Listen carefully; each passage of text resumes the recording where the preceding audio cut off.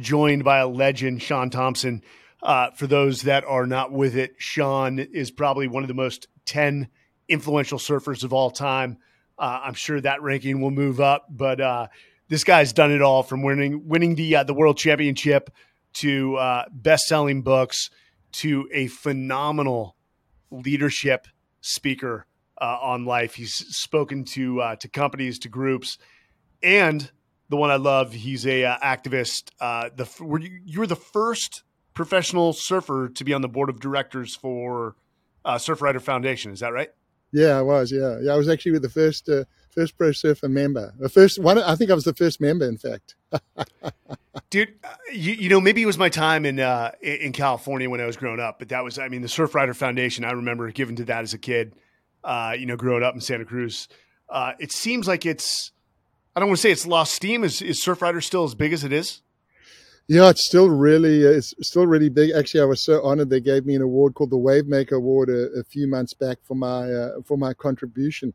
But one of the things that I think is amazing about Surfrider, and for anyone that's listening, is they have a really simple mission, and it's like a one-line mission statement: to preserve and protect the world's waves, oceans, and beaches. And that mission has resonated with millions and millions of people across the world. And I think for anyone that's in business or thinking about going in business, it's good to have a simple mission that you can put on a T-shirt, like one line. Yeah. Dude, I couldn't agree with you more. Hey, I go with what I know, SEAL for most of my career. And they wrote this beautiful ethos or code, whatever you want to call it. And it reads beautifully, but it's like 5 paragraphs and nobody can memorize it. When things are simple, man, they resonate. But Shaun, I do want to go back because you have an interesting story. There's South Africans that are professional surfers, definitely still today. But you grew up surfing in South Africa. Of course, you're South African native. But then you had to step into Hawaii, I believe. When was your first trip to Hawaii? My first trip to Hawaii was 1969. It was actually a bar mitzvah present. My dad took me over there. My dad had loved Hawaii his entire life. He actually got exposed to Hawaii when he was about 23 years old. He was very badly attacked by a shark in South Africa, nearly killed him. He was a champion swimmer. He was maybe going to win an Olympic gold. Shark destroyed his career. And he went to San Francisco, to your old hometown, for hand surgery to the leading hand surgeon in the world. And then they sent him off to Hawaii to recuperate. And he met the Kahanamoku family, this legendary swimming family, when he was staying on the beach at this hotel called the Royal Hawaiian.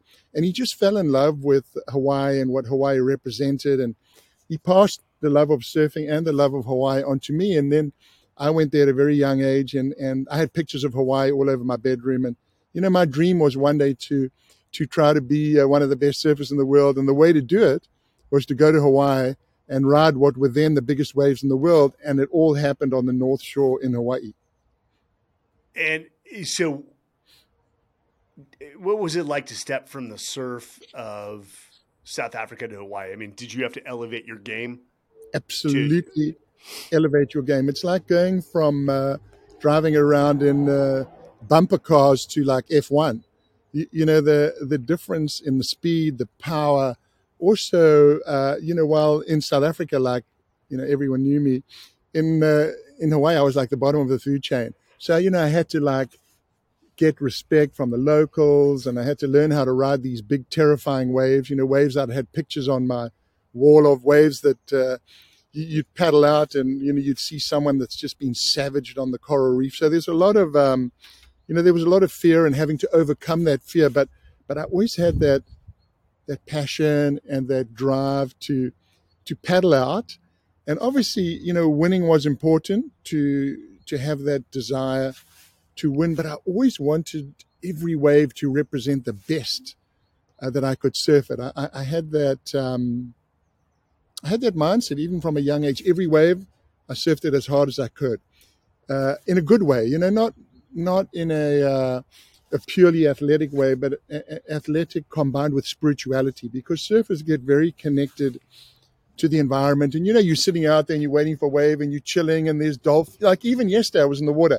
There's dolphins and seagulls and seals. It's, you really feel that you're part of the broader universe. So yes, there's the hardcore athleticism and the aggression and the power, but also there's the softer side, the spiritual side. It's nice to have that blend. Without a doubt, man. Especially when you hit a dusk or a dawn, those on the waves, those are the most scenic times, and it's just peaceful. You talked about earning the respect of the locals. I know that can be a pretty cutthroat environment. Was that a major obstacle to overcome, or did you get welcomed pretty quick? It was scary because there was a perception for a couple of years there that by coming over there and wanting to change it from a lifestyle into a sport, to professionalize it, and kind of winning all the comps, that in some ways the Aussies, which were much louder than the South Africans, and were really sort of talking about their achievements like the beautiful Aussies do, and I love the Aussies more than any other nation in the world. So it did create some antagonism and some resentment, and there was beefs, and the Aussies, got punched out and had to kind of apologize. And then the following year, like, I sort of escaped it because I thought in my mind I was such a good bloke. But the following year I was interviewed in a magazine. Do you remember Penthouse magazine? It was like a super racy, like, no clue what you're talking about. I've never seen it in my life. So the dude, of course, he interviewed me in the magazine, and he mentioned this group of real tough guys. They're called the Black Shorts, and they had a perception that I'd written the article and that I'd written about their kind of nefarious activities. So I got beefed, and then I had so many death threats. I had to go and I had to drive out to Tropic Lightning, which is in Wahiwa. It's a base, and I had to go into the local gun shop. And I remember going up to the gun store owner and said, "Hey, these guys, are they gnarly dudes, man? They want to kill me." I said, "I need some protection." And I'm a tourist. I'm like 23 years old, a tourist. And he shows me the wall where all the weapons are, AR-15, all the M16 lookalikes, and then the big, 44 Magnums, 357s. He said, "But this is not for you. This is what you need." And he brings out a Remington pump action. And he says, "You can hold off an army with this, buddy." Huge, big shells. They look like rocket-powered grenades. And I carried that around with me for a while until we had a big peace treaty.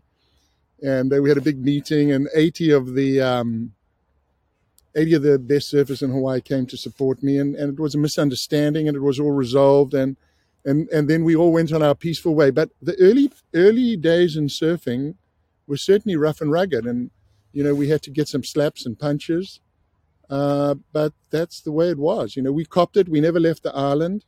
We stood up for ourselves, and we explained that to us, the Hawaiian surfers were the gods, and that Hawaii was the center of surfing and always would be, and there was never any disrespect, intentionally or unintentionally. But we understood, we understood that, man, Hawaii's had a tough time. It's been colonized. It was illegally annexed by the United States. So, you got to put yourself in the shoes of the Hawaiians. And at that time, it was sort of the start of the rebirth of Hawaii, and they called it the Renaissance. And it was wonderful to be a part of it, but we got some licks. Well, the death threats, that's insane, dude. It seems a little unnecessary, but I guess if it's their home turf and they felt slighted. Well, these were exceptionally. They were tough guys. They're very very tough guys, and it was very scary to get on the wrong side of them. But luckily, it was all resolved, and now now it's just part of history. We can laugh about it. Do they consider you part of the Hawaiian surf history now? Yeah, we're part of Hawaiian surfing history, and I think that when we helped develop surfing, the Aussies and the South Africans and some of the young Hawaiian pros, it was good for everyone in surfing. There was no one, young guys in Hawaii and all over the world, Australia, California, are making a great living from being pro surfers and going surfing. They just had this incredible event in Hawaii called the Eddie Aikau Invitational, which was in memory of one of the greatest Hawaiian surfers of all time, a guy called Eddie Aikau. And in fact, Eddie Aikau came to South Africa to compete Now, when I grew up in South Africa, I was 16, I think, when he came. South Africa was a segregated society. It was called the apartheid regime. Yes. It was segregated. And Eddie came there. He was invited out there because he was one of the greatest surfers in the world. And he was denied entry at a hotel called the Malibu Hotel. How about that? The Malibu Hotel. And they deny entry, the manager, to one of the greatest surfers in the world. So my dad and I picked him up, and he came and stayed with us.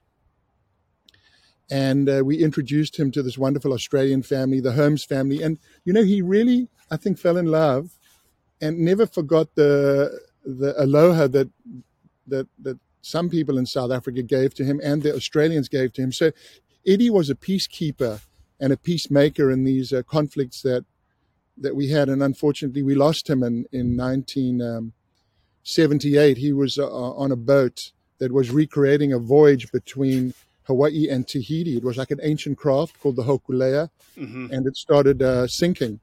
And in the middle of the night, he jumped on his red board and he paddled out into the dark to look for help. And they never found him, and they never found his board. So it's a tragic story, but a story of courage. That's a great story that he was denied. But you said he fell in love with South Africa from a surf aspect. Well, I think some South Africans, obviously had a very bad experience there. But he we reached out a hand to him, and we were also traumatized by that experience, and in many ways it sort of opened my eyes to sort of the injustice that was a daily occurrence for the Black community in South Africa. But he was a great guy. He was a cool dude. So I know you were definitely known for creating a style of surf again with the way you'd punch in and out of the tube, but how much did you get into the big, surf riding?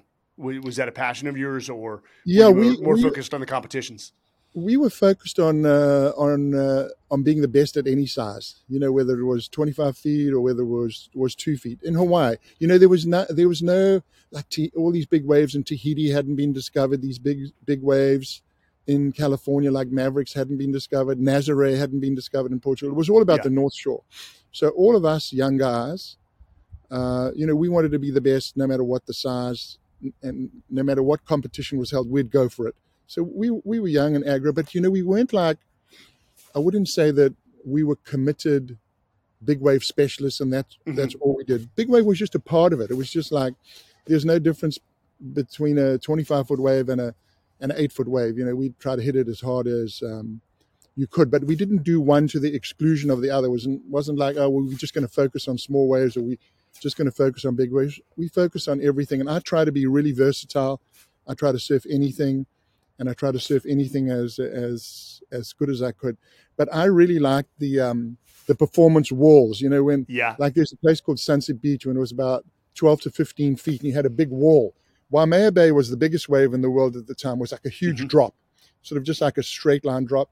But Sunset was all about performance, big bottom turns, big calves, tube rides. So it was a pretty technical wave, and that was more of I think a true test of one's skill set as opposed to just the courage aspect. Waimea was like fire up the courage and paddle over the edge, like Pipeline too. Pipeline is perhaps I would say the most dangerous wave in the world, even today. Even with all these other waves that have been discovered, more people have died there than anywhere else, and that's really the true test of a man or a woman. You paddle over that edge and you look down at that black coral of death. I tell you what, that defines you. Did you love it? Yeah, I loved it, man. You loved Pipeline? Pipeline? I won my first, I think I became the youngest guy to win the Pipeline Masters. And it was a big thrill for me because my father was on the beach with me. He never won the gold medal because of the shark attack, but to see his son, and I was a sort of pretty much an unknown guy then, win it. It was like obviously it was a dream come true for me, but in some ways it was like a dream come true for my dad. So that was pretty cool. But that wave today, you ask any surfer, like, what's a true test? What contest would you like to win more than any other? And they'll say, the Pipeline Masters, which is going on right now. Actually, Kelly Slater, who's 50 years old, is competing, which is amazing. And last year he won it, and he could become. He's an icon and an amazing surfer, but he could even become greater by winning it this year again. Yeah, and you've been a bit of a mentor to Kelly along the way? I think perhaps in some ways, in my approach and in my philosophy, I think for all the acclaim that Kelly has had, he still has he's still humble, he's still engaging, he still likes to be around people, he likes to give back. And also, I think he's very thoughtful and multidimensional. It's not just about surfing. I thought that was really important. I went back to university. I was studying at university when I was on the tour. I created my first company when I was 22 years old. Tried to get involved in environmental movements. I felt that when you do a number of things, it makes your single passion even stronger. And you're even better at it. So he's certainly done some amazing stuff outside of just surfing. He's created this amazing wave machine, and he's done some really, really cool things. I know we've got one here in Austin, but I mean, in a lot of ways, I know Kelly was the face of our generation. I mean, absolutely. I'm sure you love or you're humble. You don't like the accolade, but it said with his rugged good looks, his eloquence, and undeniable athleticism, Shaun Tomson very much became the face of surfing in the 70s, 80s, pre-Kelly Slater. That's funny. As you look back, man, on your contributions to the sport, what really comes to mind first? Maybe a couple of things. I think I developed a whole new approach to riding inside the tube, which is the best part of surfing. Yeah. You ask any surfer, like, what's the best moment? It's riding inside the tube, inside that spinning tunnel of water, when you think you can. I used to think that I could actually curve that wall to my will.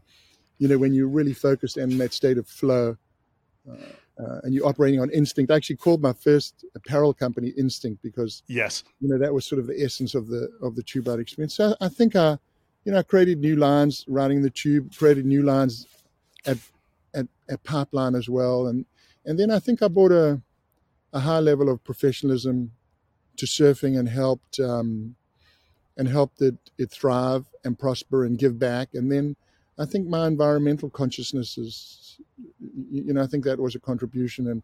And I think a lot of surfers went, wow, we need to be more environmentally conscious. We need to give back. We need to,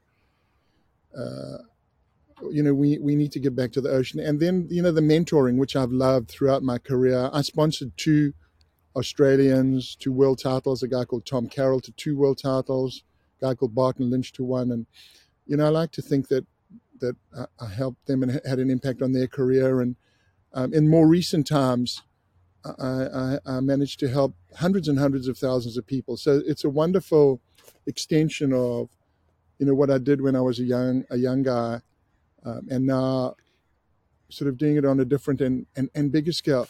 I went back to, I got to tell you this. I went back to grad school at university a number of years ago. I think I was the oldest dude there. And I wanted to study influence and inspiration. So that's what leadership is, the art and science of leadership. And, when I thought back to my athletic career and I look at what does an athlete really do? Like, what does an athlete really do? There's 2 fundamental responsibilities. One is to win, and the other one that is even more important is to inspire. And that's what athletes do. And it's wonderful to have gone and studied this concept of influence and inspiration in depth and see the incredible power that athletes have, not just to inspire and influence, but to transform people through their exploits on the field, but also their exploits off the field. That is probably the best definition I've ever heard. Shaun, the one thing we have in common, but I assure you, you are much better than I, is, I have a leadership development company and I speak to companies as well. But, I often say, I use the football analogy. It doesn't matter how inspiring a coach is or what type of great culture he may build. If he's not putting wins on the board, he's not going to be in that seat very long. So the winning part everyone wants to be a part of a winning culture. And you can't have one without the other. But the mentorship piece, you took the sport to a level. And then, you hear it same with athletes in any profession, 60s, 70s, 80s, 90s. they took the sport to another level, and now you watch this generation taking it further. Does that hurt your ego whatsoever? Or do you feel like, nope, I've done my job, we've mentored them, and now they're taking the sport to a level we couldn't comprehend? I love the development, and I take great pride in knowing that I put a little brick in the wall of surfing. Yeah. So for me, my records were broken many years ago, and I go, that's just part of the development of the sport. You have to, and sometimes an athlete will phone me up, and my door's always open to athletes, and my advice is always it's caring, and it's free. I always say to athletes, you got a problem, phone me up. And I mean, this young Hawaiian athlete a few years back, great kid, his name was Zeke Lau. He looks like a warrior. He couldn't get out of 25th place. Could not get out of 25th place. So I contacted him, and I said, hey, Zeke, I'm Shaun Tomson. I'm stoked to connect with you. I said, listen, I've got this super cool method that I use with hundreds of thousands of people. I'd love you to try it. And, maybe it can give you a little breakthrough. Because athletics, it's about millimeters. Do you know what I mean? The difference between success and failure is a millimeter. And both in your physical makeup and also in your mental makeup, just one little millimeter can mean the difference between success and failure. So I said, this is the thing. This is the way of the warrior. So it's cool. You've got your everyday warrior. And I said, that's what I wrote him. This is the way of the warrior. The code. This is your values. This is your power. This is your passion. This is your purpose. Write 12 lines. Every line beginning with I will. Write it in 15 minutes. And commit to this. I will what? I will. And he writes these 12 lines. He sends it to me. I promise you. The next week he flies to South Africa. So I won a big event in South Africa when I was 17 years old. I won it 6 times in a row. It was called the Gunston 500. It's still going. He gets a third. Like you say, he goes from 25th to third. And a month later gets a first in a big event in Portugal and qualifies for the professional tour at the end of that year. So I say to people that this code process that is to be shared in the world, it's open source code. It might help you. It might not help you. But what's the risk? The risk is 15 minutes. Pick up a pen, write 12 lines. Every line begins with I will. And I think over a million people have done this code process. I do it with the biggest companies in the world. I did it with a group of soldiers in Israel, PTSD survivors. I've done it with prisoners, inmates. I've done it with rehab clinics, schools, universities, and massive corporations. Everyone writes a code, baby, 12 lines. Every line beginning with I will. And you're ex-SEAL. You know how important it is to have that foundation of values, to have the foundation of commitment, to have at your heart purpose. Like, what am I going to do? What am I about? What's my life? What's the meaning of my life? I will have faith. I will be better today than I was yesterday. Whatever. People write amazing stuff. You cannot believe what they write, Mark. Sometimes I cry when I read what they write. Yeah. And they stand up. You know what they do when I do these events? People stand up and they read their code out loud and proud. They're like a warrior. They read it and half of the audience will start crying when they hear what their team members have written. It is so wonderful. I think I've got one of the best jobs in the world right now. So, you have a story to tell, and a very unique story, a world-class story. And I heard it recently, and I can't remember the source. They said, it is a shame to not share your story, which is to say, to share all the knowledge you've accumulated. And usually a lot of that knowledge comes from failure, trials, and tribulations. And if you don't pass that to the next generation, you're actually doing a disservice to humanity. Shaun, and so for everyone listening, Shaun wrote a bestseller, and this is what I love. It was a teen, the #1 Amazon teen bestseller called The Code, The Power of I Will. Shaun, this is why I love it, because 4 of my buddies, I write with my buddies. I'm very team-oriented. Everything I've done is team-oriented. We just went and jumped the 7 continents, skydived in 6 days. No one's ever done this. They said it couldn't be done. So I went and found nine of my buddies. But we talk about how often companies have like their corporate values on the wall.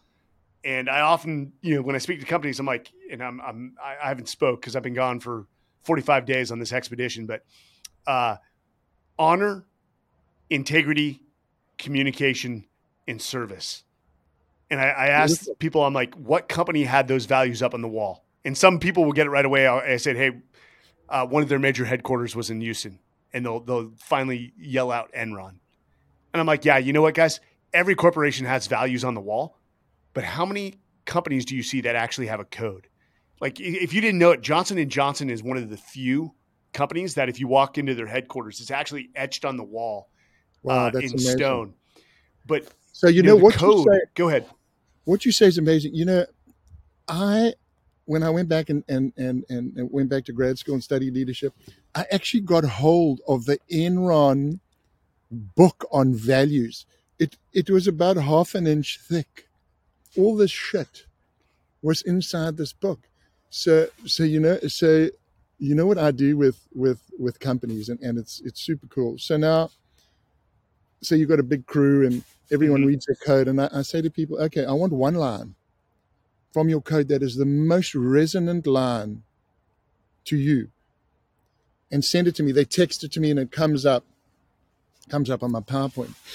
And whatever that line might be, like, I will live a life of integrity, I will have faith, I will be a mentor. But it's about power, and it's about commitment, and it's about I will. And when you state that in front of people, you have that, you're in the military, you have that accountability. Yeah. And then what I do afterwards, then I have an artist who puts it together, and he makes a big poster. And there's one line from each team member, and that goes, whether it's to company HQ or it goes to the sales office. So now, like you say, when you walk into a company and you see honor, integrity, words, let me tell you, words don't have the power. But when you put I will in front of them, it creates urgency, it creates action, and it creates commitment. And you know what it is? It's a bloody promise. You've made a promise, and you know who you've made the promise to yourself. So you better uphold it, otherwise you'll be a bloody wanker. So everyone, when you see these commitments, and I go into the companies and I see them up on the walls, and I go, that's pretty cool. You know what I mean? Like, you're not going to check them out every day, but maybe the one day when you're down and things are going sideways, and you look there and you see one of your words from your code, like I will always paddle back out, or whatever it might be, it can give you that little extra millimeter. So, again, we talked about Enron. Those are espoused values, what we aspire to be. But I love this concept of a code. And there was a book called The Code of a Warrior by a professor at the Naval Academy. And I remember reading it as a young Marine before I became a SEAL. And I don't know why it resonated with me in my 40s as much as it did in my 20s. But, in a lot of ways, I didn't realize I was living by a code. I couldn't articulate it. But have you ever, I've got to ask you, have you ever heard the prayer of Tecumseh? I think it's one of the best codes. No, I don't think I have, but maybe I have. So it's something I used to say with my son before he went to bed. And it's been a little while, but bear with me. Live your life so that the fear of death may never enter your heart. Trouble no one about his religion. Respect others and their views and demand that they respect yours. Love your life. Perfect your life. Beautify all things in your life. Seek to make your life long and of service to your people. When your time comes to die, be not like those whose hearts are filled with the fear of death, so they weep and pray for a little more time to live their lives over again in a different way. Sing your death song and die like a hero going home. I probably messed that up. Amazing. Dude. Hey, well done there, Mike. That is awesome. It would be, there was a time where my son could say it with me, and of course, at the age of 5, he had helped him, but he knew it pretty routinely. He doesn't know it now because we stopped. But when you have something like that, you live your life a little bit differently, and it also goes to to habits of repeating those codes until it becomes instinctual. It's something. It's etched into your mind. Why have you chosen? And I know you're still active in the sport. You've written these books on leadership. Is this part of your legacy you're leaving behind, man? Is this the next chapter of your life, is to impact as many lives through your leadership training as you did in surfing? Without a doubt. I mean, but a tragedy led me to this. I lost my beautiful 15-and-a-half-year-old son to a poor choice in 2006. He played a dangerous game that he heard about at school called the choking game. It was terrible. Yeah. And I just went down a different path after that. And I could see that, young people, not just young people, people people just make bad decisions all the time. And if there's a way that I, in my own way, can help people make a better decision and live a better life by using my method, which I've found really helps people discover hope and activate purpose, it gives me so much love back and so much satisfaction, and makes, what happened to my beautiful son much more. I think I speak about my son a lot when I do my presentations, and how important it is to, if you have a loss and you suffer, is you've got to find your new purpose. You've got to find a renewed purpose. And for me, my renewed purpose was, well, maybe I'll go out and speak to people and give them two things. I give them a perspective and tell them about my experiences through some stories. And then I'll show them how to activate the code method. And they share it and they do it together and just create this wave of optimism and hope.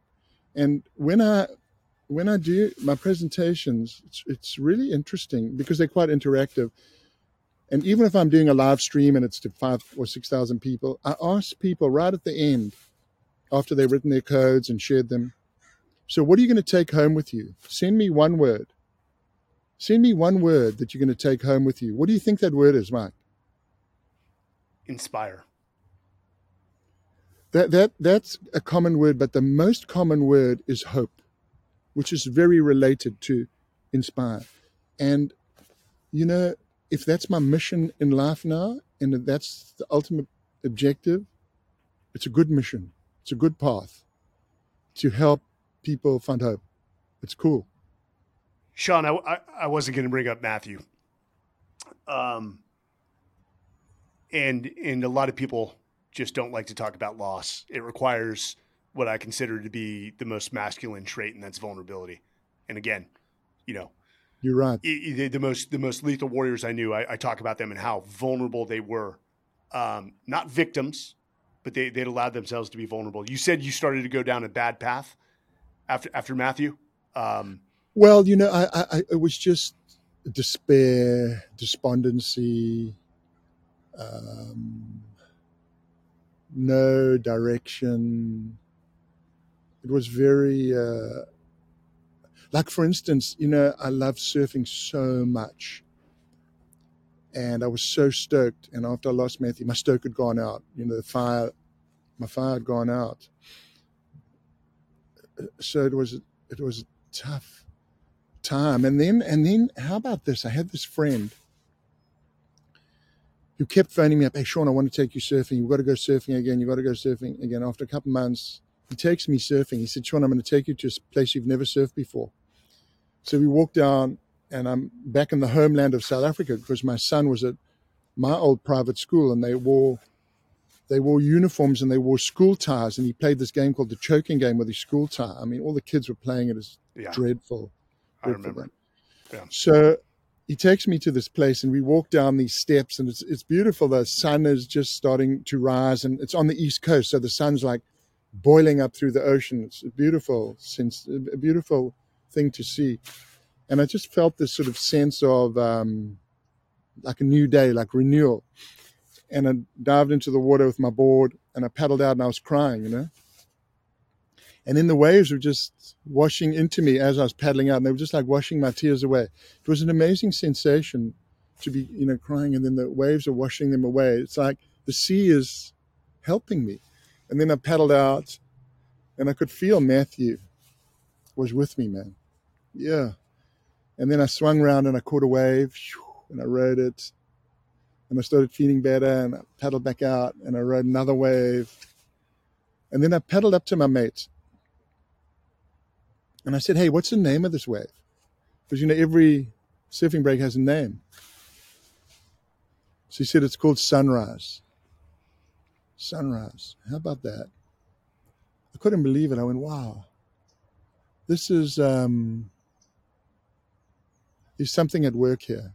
Deep faith and connectivity to Matthew, connectivity to nature, and connectivity back to my surfing. And it was like my stoke was relit then. And then I went down a path. I had a book at the printer, my first book, and I told them to keep it on hold. I didn't want to publish it. And then I knew, now I've got to publish this book, because this book's in memory of Matthew, and the book was called Surface Code, and it was about the first 12 lines I'd written. And it turned into this book turned into this way to honor my beautiful son's life and to help me find a new path. And that's what I did. And that's what I've been doing ever since. I've been pushing forward and doing now what has become a passion for me. I love to speak to people and share my perspective and share my code. What is it about nature? Because, I know you come from a Judaism, Jewish background. I came from a very devoutly Roman Catholic family. But in the wake of war and losing brothers, I didn't find renewal through religion. And you've often heard the phrase, nature's next to godliness. A trip to Mount Everest for me it was time to put down my grief, the survivor's guilt for my brothers, and actually honor their life by living to do more, to be more. What is it about nature, in your opinion? You talked about spirituality, and I believe in 3 pillars, the physical, the mental, and the spiritual. What is it about nature that is so spiritual? I think for some, it's go climb a mountain, man. It's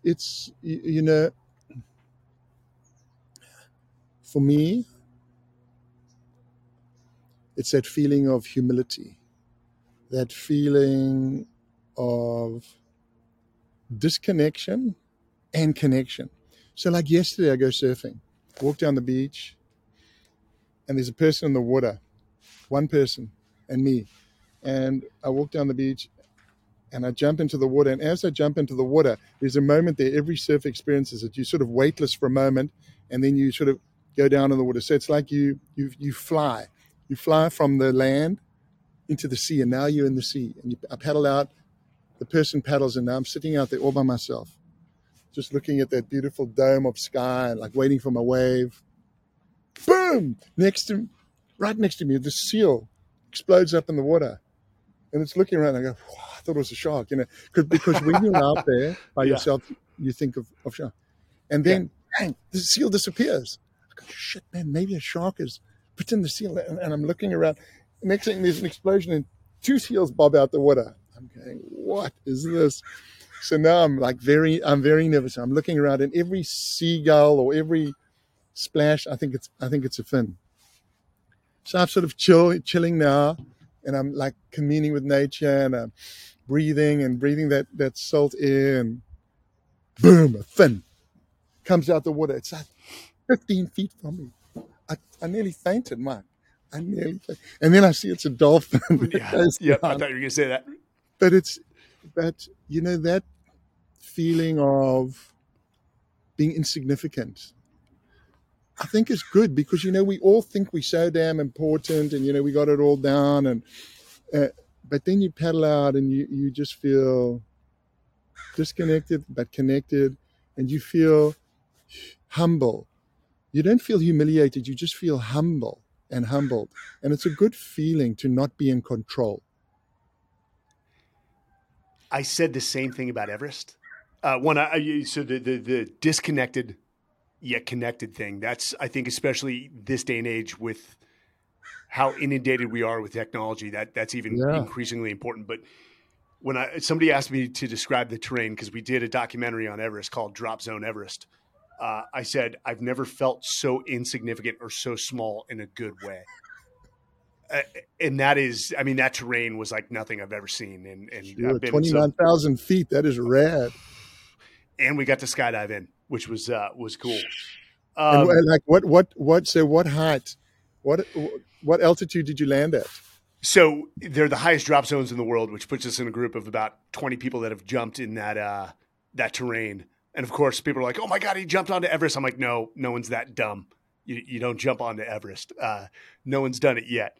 But we would exit on oxygen around 23 to 24,000 feet. Wow. And the drop zones were at anywhere from 17,500 to 20,000. I didn't get to do the one on 20,000. That was the more experienced crew, and they were more deserving than I was. But you're not experiencing much free fall time. You're exiting out of the helicopter and then pretty much going right to your BOC to pull your chute. But it was the time under canopy, just doing 360s was some of the best moments of my life, man. I mean, that view must be like mind-boggling. Oh, it was great. That vista must be just so like beyond. I've got to take not only my wife and my family back, but there's some of my brothers again who are better jumpers than I am, that are more deserving, that need that spiritual experience. We're going to get them back there. So we are going back to Everest. Hey man, Shaun, I've got to come see you speak. And, I know companies pay you to come out. If there's ever an opportunity for me to come see you speak, man. Oh, I'd love to have you there, Mike. And I'd love to, stay more connected because, I love what you're doing, helping vets find their next phase, find their next wave. When they've gone and risked their lives for their countries, and no matter what political persuasion you are, there's that core of positive values and that morality and integrity. And it's if there's anything that I can do in any way that I can help, your crew, your tribe with pleasure, because sometimes, a completely different off the wall perspective can give people an interesting insight and perspective into their own lives, because sometimes there's something there that I might talk about that they had thought about, but maybe not really considered. And then the code works for everyone. The code doesn't matter whether you're a warrior, whether you're an accountant, whether you're a student from a poor school in South Africa. The code has great power, and I think it would have resonance for your tribe. I call it warriors within their respective professions. Warrior has nothing to do with the profession of arms. It has everything to do with the mindset and how you live your life. So I want to close it out with this, man. One, I'm going to swear, bullshit. I hate just the chitter chatter bullshit where people say things and don't follow through. Part of the code. I love how you talked about accountability. I will, and then you hold yourself accountable because you made a pledge. So guys, and we'll make sure the links are to these two books. The one is The Code, The Power of I Will, and I'm picking it up. And then the next one is the bestseller you had, The Surfer's Code, The 12 Simple Lessons of Riding Through Life. But there's a brand new one out. There's a brand new. It's called The Surfer and the Sage. So that just came out a couple months ago. And the surfer and the sage. It's a cool one. Yeah. You got a copy there? Okay. And what's the genesis? A guide to survive and ride life's waves. So this was written during COVID. It's to help people go from the darkness to the light. 18 chapters, because 18 in Hebrew, the word is chai. It means life. Mm-hmm. So it's a book about spirituality, about honor, about integrity, and about how to go from anxious to calm, how to go from despair to hope. So each chapter is a duality. So it's I think your crew would dig it. So I'm picking up 3 books. If you don't mind, the Surfer's Code, the 12 Simple Lessons for Riding Through Life. I'd love to close it out by giving just a few of those or all of those that you find most important in what people can learn from them. And then, guys, there's no better way to close out this podcast. Shaun, I can't thank you enough. So, sir, the floor is yours, man. Thanks, Mike. So, for anyone out there, when you write your code, I encourage everyone, 15 minutes, 12 lines. Every line begins with I will. Keep your code. You spent the time. You've made the commitment. Keep your code. So I keep my code in my wallet. I keep it right there. So I don't read my code every day, but let me tell you, my words are there for me when I need them. So these are some of my words. I will never turn my back on the ocean. That's about passion. I will always paddle back out. Resilience, perseverance, hope too. I will take the drop with commitment, unequivocal courage. I will know that there will always be another wave. Optimism. I will realize that all surfers are joined by one ocean, that we one tribe, that we united. I will paddle around the impact zone. Sometimes the best way is not to go straight ahead into the inferno, but around the side. I'll never fight a riptide. That all of us, no matter how strong, clever, successful we are, you better be aware of those inexorable trends that run through society that you cannot fight like a riptide. I will watch out for other surfers after a big set. Watch out for your mates. Because one day you're going to be stuck down there and you're going to be hoping one of your mates is going to come and rescue you. I will pass on my stoke to a non-surfer. Just give back. Be a mentor. This one's so funny. I will ride and not paddle into shore. So when you start something, complete something, and so many guys come up to me and say, hey, Shaun, why did you write that? I was late for my wife. I was late for a business appointment. Because, when you're out there surfing, you can't just it's time to go paddle in. You got to ride in. I will catch a wave every day, even in my mind. So that importance of connecting to something you love every day, even if it's just like shutting your eyes and having a vicarious experience. And then the last one, which anyone who has done service for their country, like you have and your tribe has, and a lot of your listeners have, I will honor the sport of kings. Honor your passion. Honor your vocation. Honor. Live a life with honor. And that's it. I don't think there's any better way to end a podcast. And quite frankly, I don't want to ruin it, Shaun. I can't thank you enough for joining the Men's Journal Everyday Warrior podcast, man. I'm picking up those 3 books, brother. And I'm so glad we crossed paths. I mean, first off, who didn't watch North Shore if you grew up in the 80s, 90s? I'm sorry to bring it up, but that's a comeback kid story.